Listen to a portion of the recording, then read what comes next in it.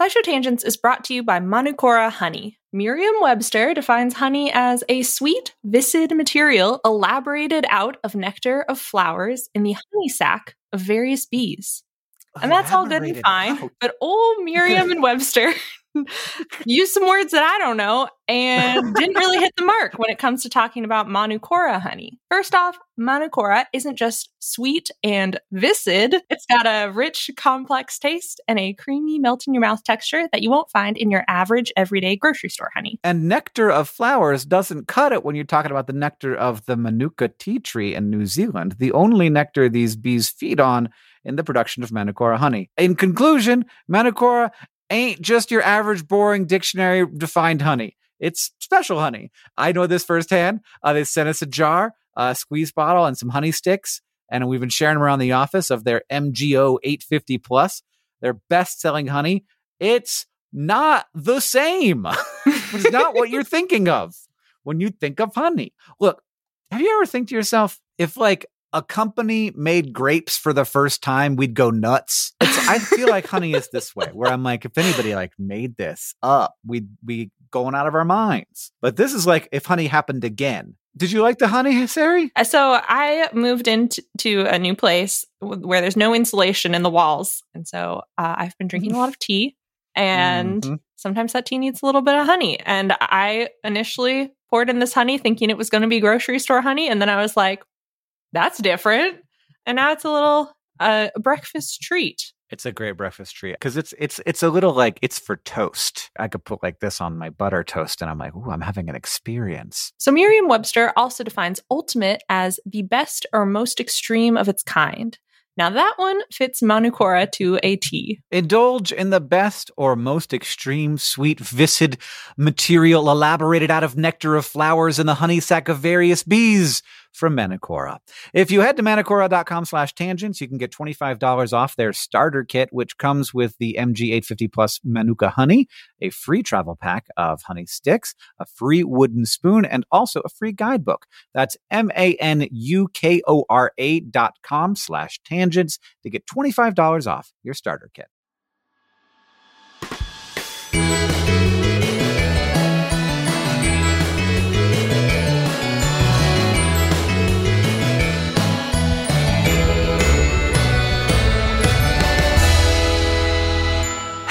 Welcome to SciShow Tangents, the lightly competitive science knowledge showcase. I'm your host, Hank Green, and joining me this week, as always, is science expert Sari Riley. Hello. And our resident everyman, Sam Schultz. Hello. When was the last time that you touched a coin?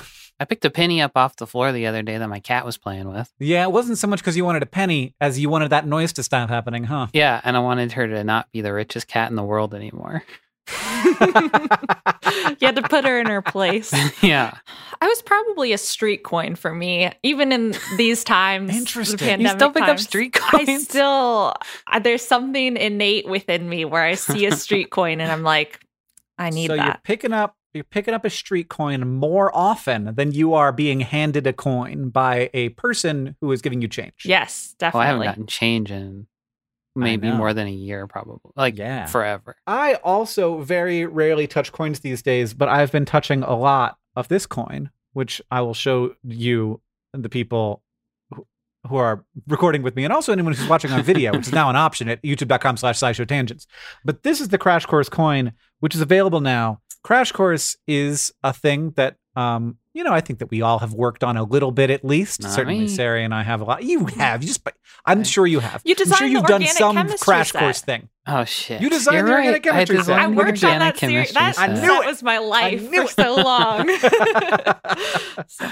Crash Course is a thing that helps a lot of people. And the goal of Crash Course is to make the best content possible at the lowest price possible. When I say the lowest price possible, I don't mean the lowest price we can get away with charging. I mean the lowest price possible, which is $0. I guess less than that would be paying you to watch it, which we do not do. But Maybe we someday. do. Somebody should. But we do make it available for free for everyone because we think that it is a very useful tool to help students and teachers just learn stuff that is hard to learn. And we, I think, do a really good job of that, but it's hard to make work financially. And so every year we do this thing where we sell Crash Course coins, and you can get them at youtube.com/crashcoursecoin. There are 2 of them. There's the 2,000 learner coin, which allows you to help us reach 2,000 learners. That's $100. And there's the 10,000 learner coin that allows us to reach 10,000 learners. That's $500. And it's stamped with a unique number. You get a little signed thank you card from me and John and a little box we send to you. And we make 500 of them. Last year, we sold out of all 500, and this is how we make Crash Course work. So I'm deeply appreciative of everybody who has gotten or may get a Crash Course coin. If you want to support Crash Course in that way, we really appreciate it, and you can go to crashcoursecoin.com now if you want to do that. So thanks for listening to me talk about it. But I've been touching them a lot, and they're beautiful. This year's back is the art from the cave at Lesko, good. which is some of the oldest cave art out there, and it's just part of our story, and we're part of their story. This is a thing I forget. That we are part of those people's story. Talking about the cave, the cave people? Those people. Yeah, who painted those things. Yeah. When Picasso saw it, apparently he said, "We have invented nothing." I've heard that before too. It's just like everyone's still trying to draw a gazelle that good. Yeah, we haven't quite got back to where we were. Yeah.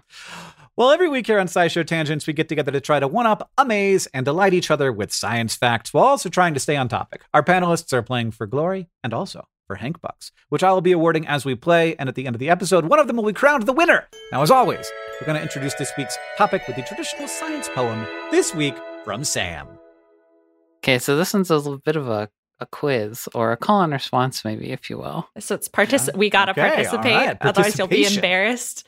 Yes. Mm-hmm. When the night is cold and you can't see good. Oh, let me hit the thing a little harder so you can know what you're supposed to do. I think I guessed it already. Yeah, I think I've got it too. Oh, well, shut up. just start a fire with some good dry wood. Oh, you guys are smart.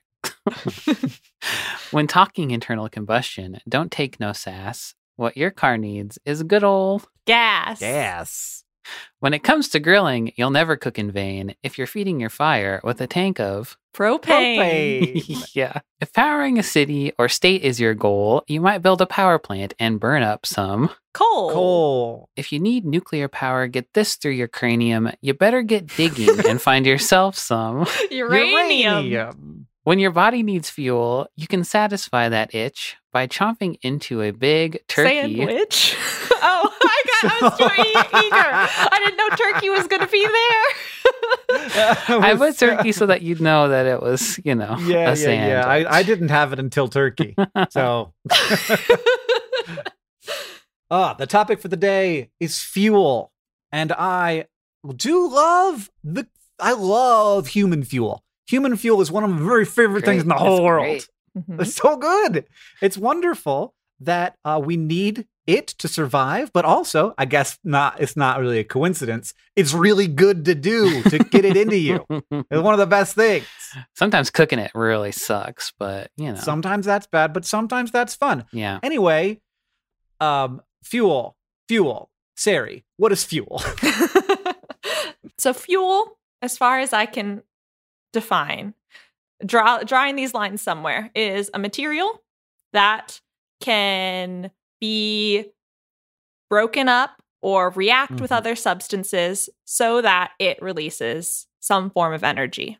So that's like solid fuels, like wood or coal or food that you eat and then digest. Liquid fuels like petroleum or Gatorade. Yeah, or Gatorade.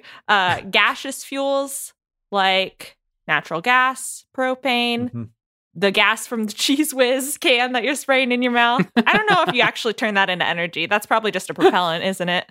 Yeah. Yeah, don't suck on the gas from the Cheese Whiz. That's actually bad. Not allowed. Yeah. Okay. Do not take... I was trying to think of a gas. Like a gas? I don't think that we get energy from any gases. Unfortunately, it'd be really cool to be able to eat some air. The stuff you get from oxygen, like oxygen doesn't count. Oxygen is not a fuel. It is necessary for the oxidation and combustion that turns the fuel into energy. Okay. But it doesn't. Well, I mean, that's where it gets interesting. Weird. Interesting, actually, because part of the energy is in the oxygen bonds, because it is a kind of unstable molecule, and it is more stable once it's CO2 and water than when it's oxygen. So, kind of, I guess some of that energy gets Now I'm very curious how much of our energy comes from oxygen. Oh, quite a bit, I think. Even in like Whoa. generating fuels and fuel cells, which we'll talk about later. But that's like oxygen is a really key part of that. We're slappy chopping this guy all up. Nothing's Yeah. nothing. Well, Nothing. We slapped. I thought we had it. I thought it was easy, but now I'm like, oxygen is not a fuel. Or is it? things that are not fuels, like a capacitor, something that stores electrical Holds energy. Yeah. A ball on a hill, which has potential energy, but it's not a fuel. It rolls But down. it's not a fuel. It's not a fuel. But that's not chemical. It needs to be chemical. No, because nuclear energy is not technically chemical. And that's fuel. Sure. I guess Because we've uranium expanded it. is technically the fuel. Yes. We'll probably call it fuel pellets. Yeah. Mhm. I don't know. That's extending the idea of a fuel to an analogous thing. Yeah. I think that if I'm going to be pedantic, fuel pellets are not fuel in the same way an uphill ball is not fuel, or like the water in a dam is not fuel. Mhm. Well, I'm in trouble later then.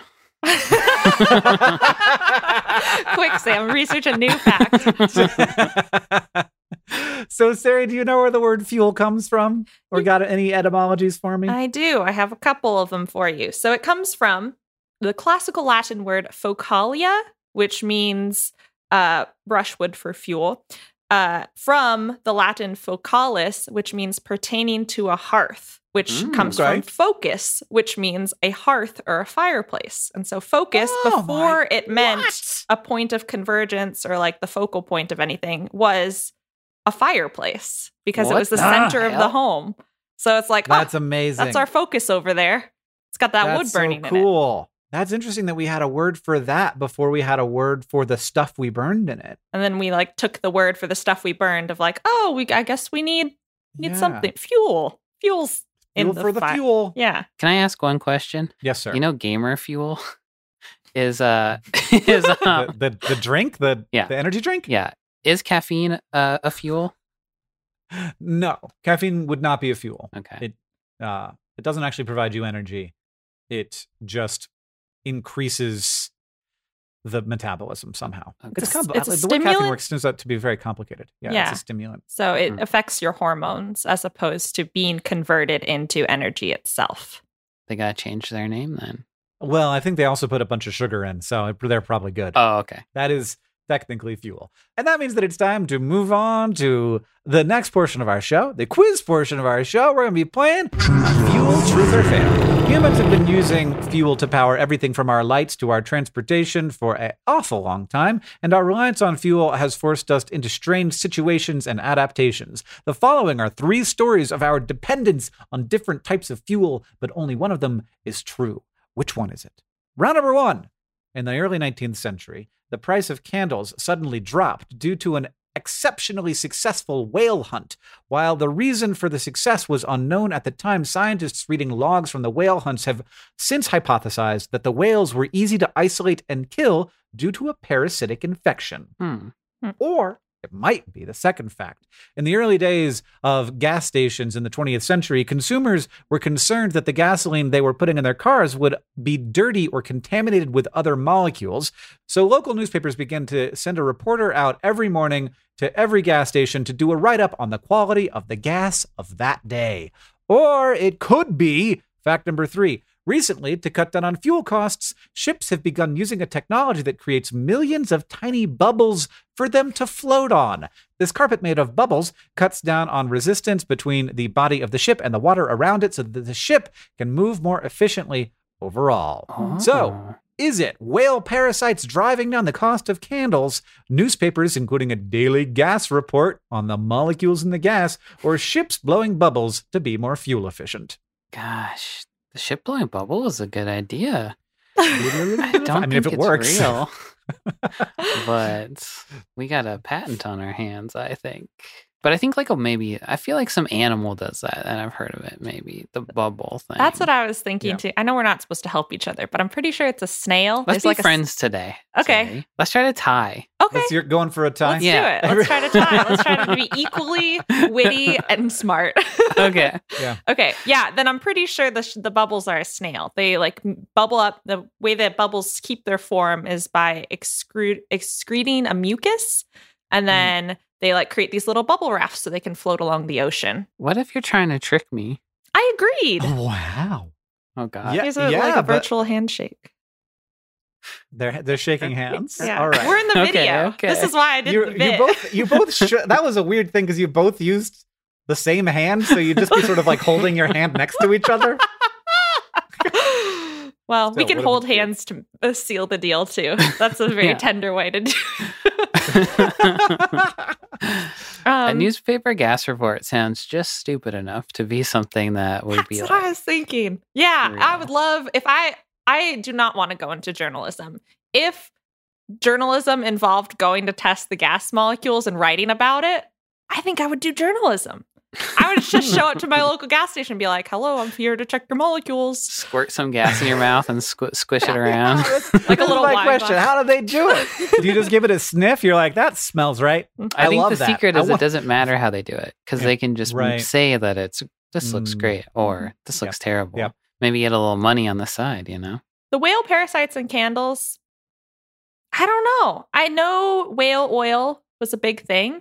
And I know Sure. there was a time where whale oil like significantly disrupted the economy, I think, because we realized that we could get oil from whales instead of oil from other sources. And like that's what made it Mm. easier.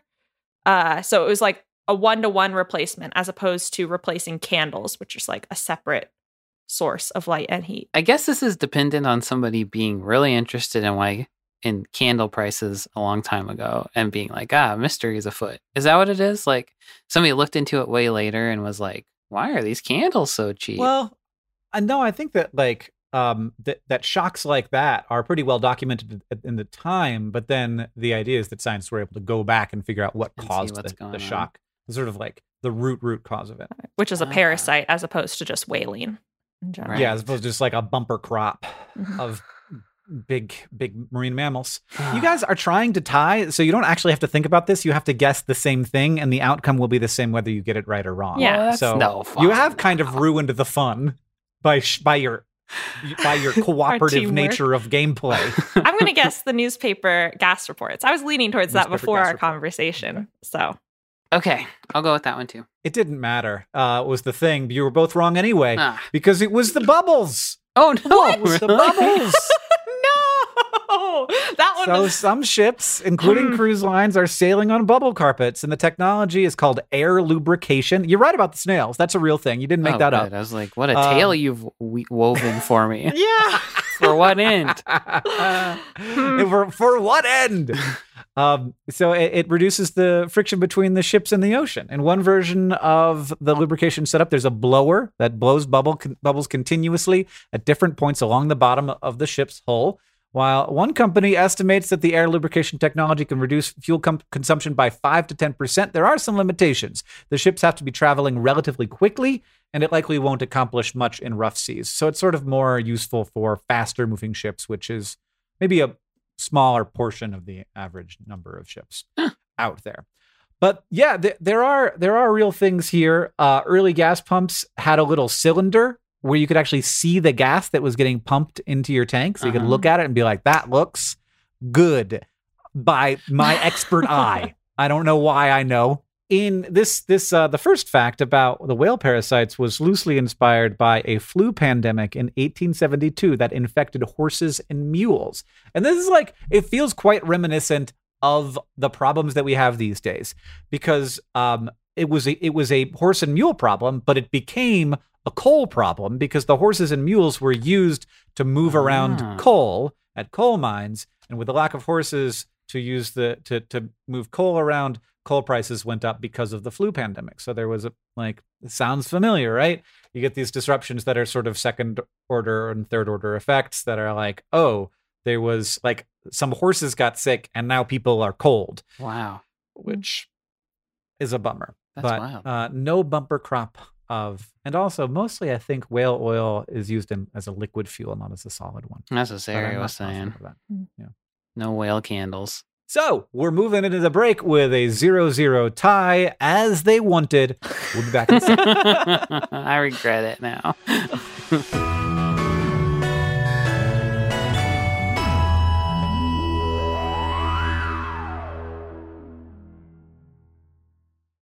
SciShow Tangents is brought to you by Rocket Money. If I asked you how many subscription services you had, you think you could name them all? And before you just start naming streaming apps, remember that basically everything has a subscription these days. Video games, dating apps, food delivery apps. It's a subscription service world. We're just living in it. And with all of these subscriptions, it can feel like money is just flying out of your account, and that, frankly, sucks.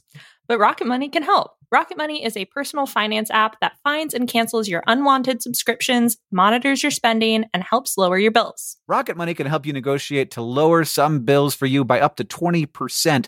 Rocket Money has over 5 million users and has helped save its members an average of $720 a year, with over 500 million in total canceled subscriptions. Escape from the planet of the subscription services and stop wasting money on things you don't use. Cancel unwanted subscriptions by going to rocketmoney.com/tangents. That's rocketmoney.com/tangents. rocketmoney.com/tangents. SciShow Tangents is brought to you by Shopify. Hank, when you started your career as the internet science man, was opening an online store something that you were really thinking that hard about, or something you thought you'd do in a billion years? I was making a shop before I was the internet science man. Oh, what? That was the first thing I did. I was that first. Wow, I got to learn my Hank history. How did that go for you? Good. Here's what I'll tell you. Like the part where we start selling a thing and you get to see the number go up is so exciting. And when it's just like you by yourself, you got to be careful.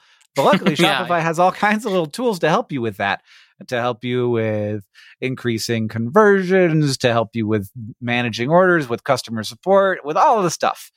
Because it's I don't know. It feels like the industry standard. And so there are all kinds of plugins that you can use to make your Shopify work for you in particular. That's right. Shopify is a global commerce platform that helps you sell at every stage of your business, from vlogging in your parents' basement to treading the boards of Carnegie Hall. Now, it was my basement. It was my basement of my own home that I was renting the downstairs of. If you say so. From your first sale to your 1 millionth, Shopify is here to help you grow. And they've got a proven track record, my friends. Shopify powers 10% of all e-commerce in the US and powers entrepreneurs in 175 countries. They have, as Hank mentioned, the internet's best converting checkout, 36% better on average compared to other leading commerce platforms. And they have award-winning customer service, because businesses that grow with Shopify. You can sign up for a $1 per month trial period at shopify.com/tangents, all lowercase tangents. Go to shopify.com/tangents now to grow your business, no matter what stage you're in. Shopify.com/TANGENTS, all lowercase.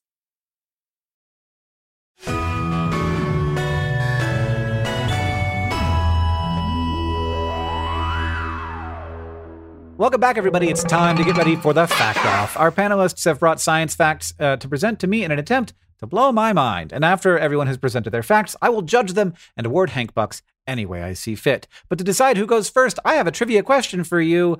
The first liquid-fueled rocket was successfully launched on March 16th, 1926 by the physicist Robert H. Goddard. Goddard's first launch only went 41 feet into the air, but he believed that rockets like that rocket might one day travel to outer space. However, there were plenty of skeptics, including the New York Times editorial board. In 1920, the newspaper published an anonymous op-ed titled "A Severe Strain on Credulity," which argued that a rocket cannot travel in the vacuum of space because there isn't air to push against. Oh, okay. Of course, even the New York Times makes mistakes, and they did eventually publish a correction. How many years did it take for them to make that correction? Space stuff was like the 1960s.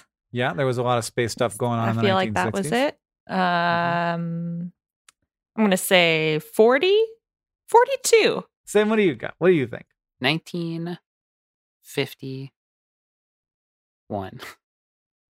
So you're going to make me do math now. 1929. So that's 22 years. All right. Sari is the winner. And indeed, the correction was published on July 17th, 1969, which you may recognize as the day after the Apollo 11 launch. Yeah, they really ate it. Yeah, that was not, by the way, the first time space happened. Space rockets did a number of things before then, but I think somebody sort of pointed it out to them and were like, hey, it's a pretty big deal going on right now. You wrote this in the 20s and you might want to say sorry. To quote the original editorial, that Professor Goddard, with his, quote, chair in Clark College and the countenancing of the Smithsonian Institution, does not know the relation of action to reaction and of the need to have something better than a vacuum with which to react. Of course, he only seems to lack the knowledge ladled out daily in high schools. Boy, I'm glad that this person was anonymous, because otherwise they would have had to deal with that forever. Well, Yeah. What a ding. Yeah, the problem is people still would write. I could see that being written Yeah. nowadays, Yeah. not anonymously. They just Yeah. got away Yeah. with it back in the day. From the correction, it says, further investigation and experimentation have confirmed the findings of Isaac Newton in the 17th century, and it is now definitely established that a rocket can function in a vacuum as well as in an atmosphere. The Times regrets the error. Did they not mention the Apollo 11 launch at all? No, they did. They Okay, did. good. Okay. Well, that means that Sari gets to decide who goes first. Oh, Sam, you can go first. Oh, okay. Thank you. You're welcome. Of all the things in the universe that use fuel, cars is one of them. And they use a lot of it. In 2020, in America alone, cars used about 123 billion gallons of gas. And this gas, well, it's not so good for planet Earth. Gases like carbon dioxide are expelled in car exhaust that make their way to the atmosphere, causing all sorts of climate changey issues. You all know this.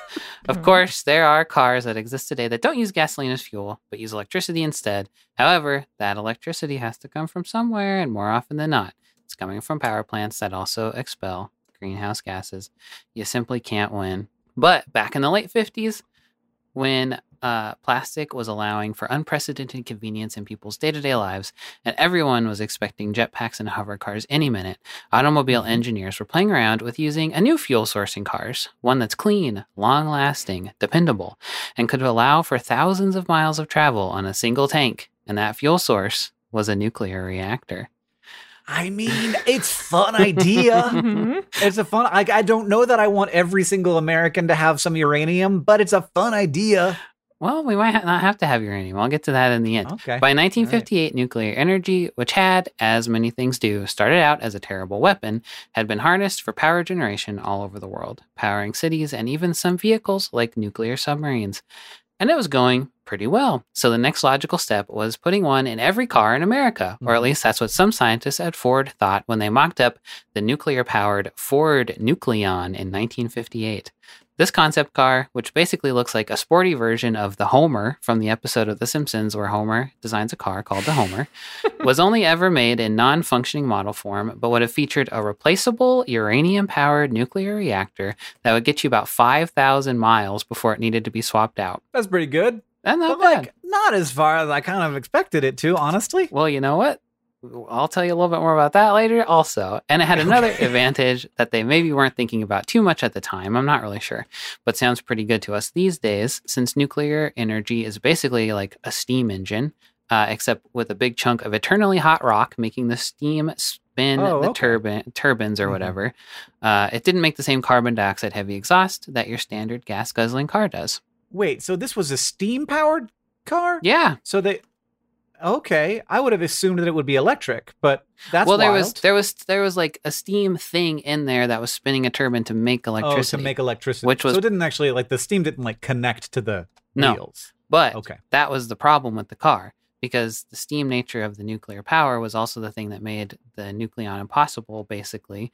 Because in a regular car, you turn gas into an explosion of mechanical energy. Yeah, there's a problem here. And then the Nucleon, you turn the thermal energy into mechanical energy into electricity. And the equipment to do that made the car really heavy with a huge area taken up by the engine, like 60% or 70% of the car is just like a huge engine. And the car was even huger because the reactor would always be making heat, I think. So it was covered in exhaust vents that would just spit out really hot air all the time, even when you weren't driving it. I hate this more and more all the time. And none of that is to mention all of the extremely heavy shielding required to protect everyone in the vicinity from deadly radiation. Yeah, and I'm sure that these things would never get in car accidents.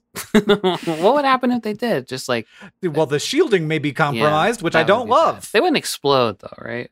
No, I don't think so. Okay. I think that the way that it sounds like this works, it isn't a meltdownable thing. So a real working version of the Ford Nucleon never saw the light of day, but science is always marching on, and there are apparently several companies working on nuclear cars these days, and some 60-odd years of research and development has changed a lot. And these days, nuclear cars in development are powered by thorium, which is an element with a more controllable reaction than uranium, and they shoot the thorium with a laser, and that makes the thorium make heat in a pressurized steam chamber that spins a turbine. And all of this happens in a 500-pound engine, which is about the same as an engine in like a gas-powered car. And it's been speculated that 8 grams of thorium could power your car for 300,000 miles. So That's what I'm talking about. Yeah, Because like that ain't a bad. nuclear-powered aircraft carrier, it does like 20 years between Uh-huh. refuelings. And I'm like, that's what I want. Yes. I do not want anything to be involved. If I'm going to be using a thorium-powered, laser-activated nuclear reactor in my car, I don't ever want to have to go to the gas station. Like, Yeah. I'm done. It's the life of the car. Thank you. My kids will be driving this car. No problem. Yeah. I want a laser car. I want a Nucleon. Looks great. Maybe we could have laser planes, thorium planes, you know? Yeah, that makes sense to me. Then a trained Because- professional has to operate them. Exactly. It's not like some stranger is just buying one of these at a used car lot. Yeah. And putting like offensive bumper stickers on the back of it. Yeah. Going, I like, wouldn't 500 miles like an it if hour. there was like a really scary bumper sticker on the back of a nuclear powered car. Yeah. I'd be like, I don't think I want to live in this country anymore. But airlines are very regulated already, Yeah. and no one's ever stolen an airplane, right? Ever. It's never happened. Oh, okay. All right, Sari, I feel good about Sam's fact. Okay. But what do you have? So it's fairly easy to confuse fuel cells with batteries because their basic structures are similar, or at least it was for me. There's 2 electrodes called an anode and a cathode, separated by an electrolyte that allows ions to move. And the main difference... yeah, it's just pure Gatorade. Your car is very thirsty. Uh-huh. Please top her off. And the main difference, in my understanding, is that batteries have all their chemical reactions contained inside them, whether you can rearrange ions to recharge the batteries or not. But on the other hand, fuel cells need a constant stream of fuel to the anode and oxygen to the cathode for the chemical reactions to happen and the electrical current to be generated. And the most common fuel you hear about with fuel cells is hydrogen gas, but there's a lot of exploratory research these days to investigate fuel cells that run on different substances like glucose or lignin or other weird innovations. But I'm not here to talk about those, as cool and weird as they are. Instead, I want to present a fuel cell hiding right under our noses in breathalyzers. Oh, that makes sense. Yeah, isn't it weird? I'm glad you Yeah. don't know about this already, because I didn't, and I was going to feel like I had egg on my face if you did, if everyone was like, Well, I mean, you have a obvious. little bit of egg on your face because I was a lignin chemist in college. And so Oh. anything to do with lignin, I'm like, you win! No one ever talks about lignin. Damn. Okay, well, let me Keep just that in mind for the future. Eureka alert this article again. Because it's kind of invasive to sample some blood to calculate blood alcohol content, breath analyzer technologies have been around since at least the early 1900s. As you know, the alcohol we drink is just ethanol, and chemists know how ethanol reacts in predictable ways. So an early breath analyzer was developed in the 1930s by a biochemist named Rolla N. Harger, and he called it the drunkometer. Wait, was his name Rolla Harder? Harger? Yeah, Rolla Harder would have been great. It's just like, yes, that is a man who parties Yeah. right there. And so it worked by you blew into a balloon, and then the balloon was hooked up to a machine, and then the machine pushed the air through and reacted the ethanol in someone's breath with a potassium permanganate solution, and the gas turned more and more purple with more and more ethanol. So you just like looked at how purple it was, and I'm like, they're kind of drunk. Okay. That's a fine drunkometer, but that's not nearly as cool as what's coming next. Yeah. The next big advancement was in the 1950s by Robert Frank Borkenstein. Great name also. Also, a That was a partier. really Yeah. good name. That's everybody. Hey, Bobby Borkenstein. Bobby, Bork. And so Bobby Bork took advantage of the fact that ethanol is a perfectly good fuel that can be used by a fuel cell to generate electricity, which is how the first breathalyzer worked. So you blew into the device, and if there was enough ethanol in your breath, then it would chemically react with the anode, power the fuel cell, and generate an electric current. And more ethanol means a stronger current because there's more fuel in the cell, which then can be mathematically translated to an estimate of your blood alcohol content. Whoa, what the hell? Yeah. And so you can still get fuel cell breathalyzers that work like this. A lot of the ones that are like casually on the market for people are fuel cell breathalyzers, although there are also much fancier ones, devices that use spectroscopy to more precisely analyze the molecules in your mouth. And there are so many other better ways to generate electricity with your body, like pedaling on a bike or eating food and just letting your body do its thing. But I guess drinking alcohol and breathing it in a mini fuel cell is one of them, which is so weird. Ethanol is a fuel. You put it into a fuel cell, you generate electricity with your drunkenness. Is it enough to shock me? This is what I want to know. I don't think so. It's enough to power the device if you do it regularly enough. Oh yeah, it charges itself? Yeah, it charges itself, I think. If you blew into a thing and it had a little electrode at the end of it, you can go and electrocute people.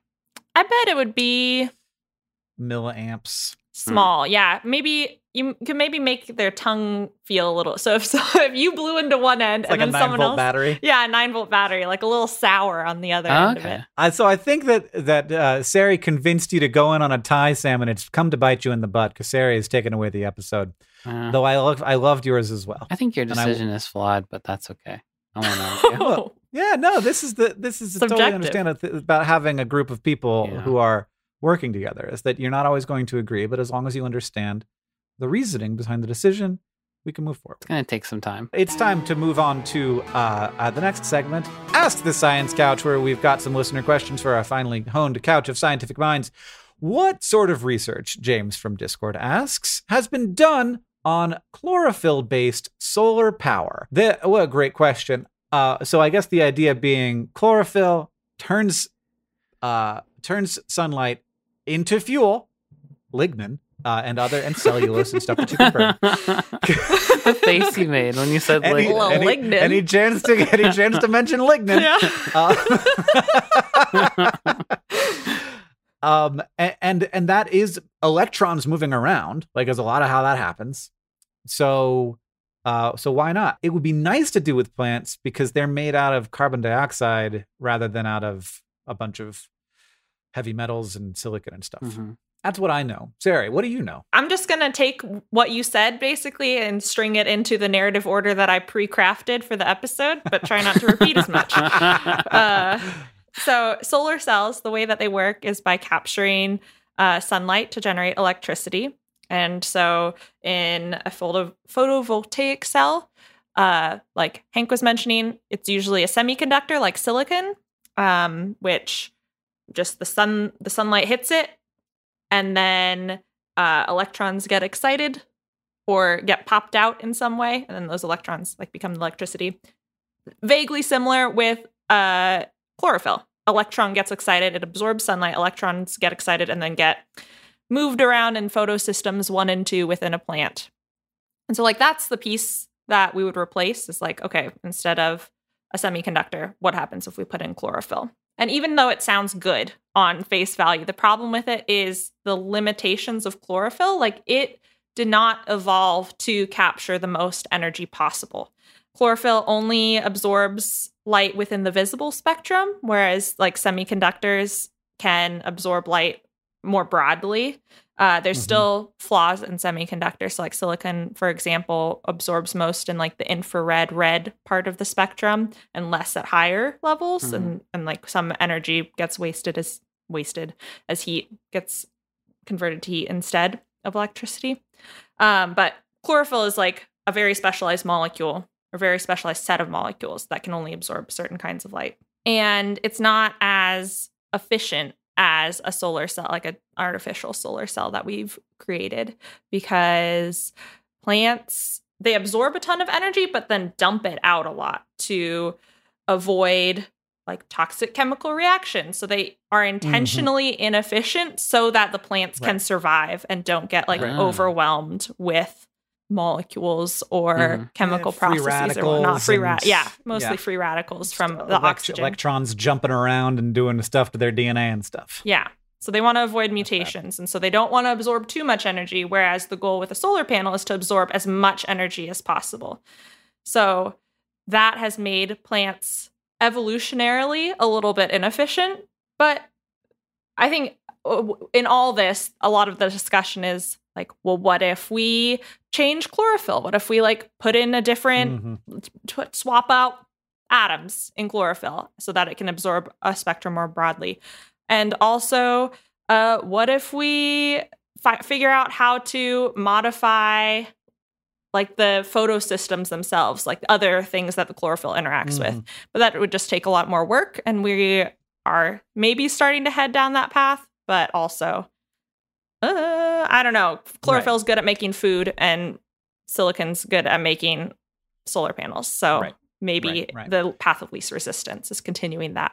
But also maybe we get better at making food this way. And like we have, instead of making electricity, you just make sugar with it. And then you do things to make sugar. That would be a big level up for humanity. Maybe you answered this, but could we just get like real mad science-y and make like the perfect sun absorbing plant? So we would have to modify the chlorophyll molecules themselves. The leaves would be black, which is interesting.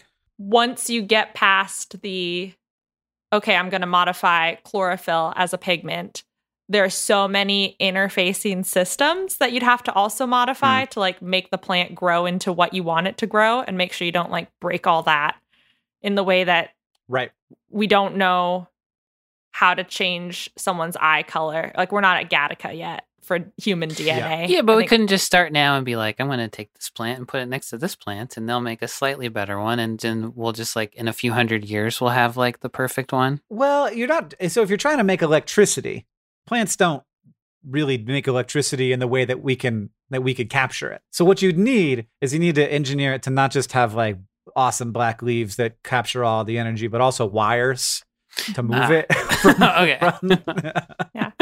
So which would be tricky. But not impossible. Like science fiction world, like 400, 500 years from now, I could totally see growing a plant that has that like you could like plug in. Put your phone around plug your phone right into it. Bacteria do make like electrical filaments, which is very, very weird. There are some bacteria that just like make these conducting filaments. Yeah. And just make them all around. So like maybe combining a plant and a bacteria, then it'll grow some wires instead of roots. And then you just there's no reason you can't grow a wire. Like it is a feasible thing to do with carbon chemistry. Robot plants. I'm sure nothing bad would ever happen because we it would all be fine. Yeah, I'm sure that there wouldn't be some fungus that would eat all of the power generating plants on Earth. Yeah. And end it all for everyone. Well, if you want to ask the Science Couch your question, you can follow us on Twitter at SciShow Tangents, where we'll tweet out topics for upcoming episodes every week. Or you can join the SciShow Tangents Patreon and ask us on Discord. Thank you to Totally Not a Chris on Discord, at Mooney Riot, and everybody else who asked us your questions for this episode. If you like this show and you want to help us out, it's very easy to do that. You can go to patreon.com/SciShow Tangents and become a patron, where you can get access to things like our newsletter and our bonus episodes. And as I say frequently, we can't do this without our patrons. Second, you can leave us a review wherever you listen. It also has helped us, by the way, create our video episodes, which are on YouTube and are a joy, and you get to see some of the things we're talking about. Second, you can leave us a review wherever you listen. That helps us know what you like about the show. And finally, if you want to show your love for SciShow Tangents, just tell people about us. Thank you for joining us. I've been Hank Green. I've been Sari Riley. And I've been Sam Schultz. SciShow Tangents is created by all of us and produced by Sam Schultz, who edits a lot of these episodes, along with Seth Glicksman. Our story editor is Alex Billow. Our social media organizer is Paula Garcia Prieto. Our editorial assistants are Deboki Chakravarti and Emma Dowster. Our sound design is by Joseph Tuna Medish. Our executive producers are Caitlin Hoffmeister and me, Hank Green. And of course, we couldn't make any of this without our patrons on Patreon. Thank you. And remember, the mind is not a vessel to be filled, but a fire.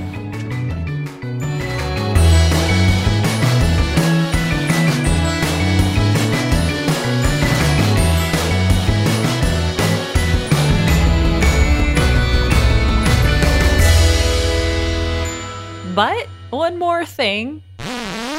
Humans have been burning dried animal dung as fuel for thousands of years, but nowadays, reusing our very own butt excretions is more common than you might think. Don't say that. Is that what that is? Yeah. Okay. Millions of gallons of human waste around the world gets fed to anaerobic bacteria who help process it into a mixture of gases called biomethane, aka renewable natural gas. And biomethane can be used for things like heating, generating electricity, or fueling vehicles, from fleets of dump trucks to modified Volkswagen Beetles, which are cheekily called dung beetles. Did you pick dump trucks because of dumps also? Yeah.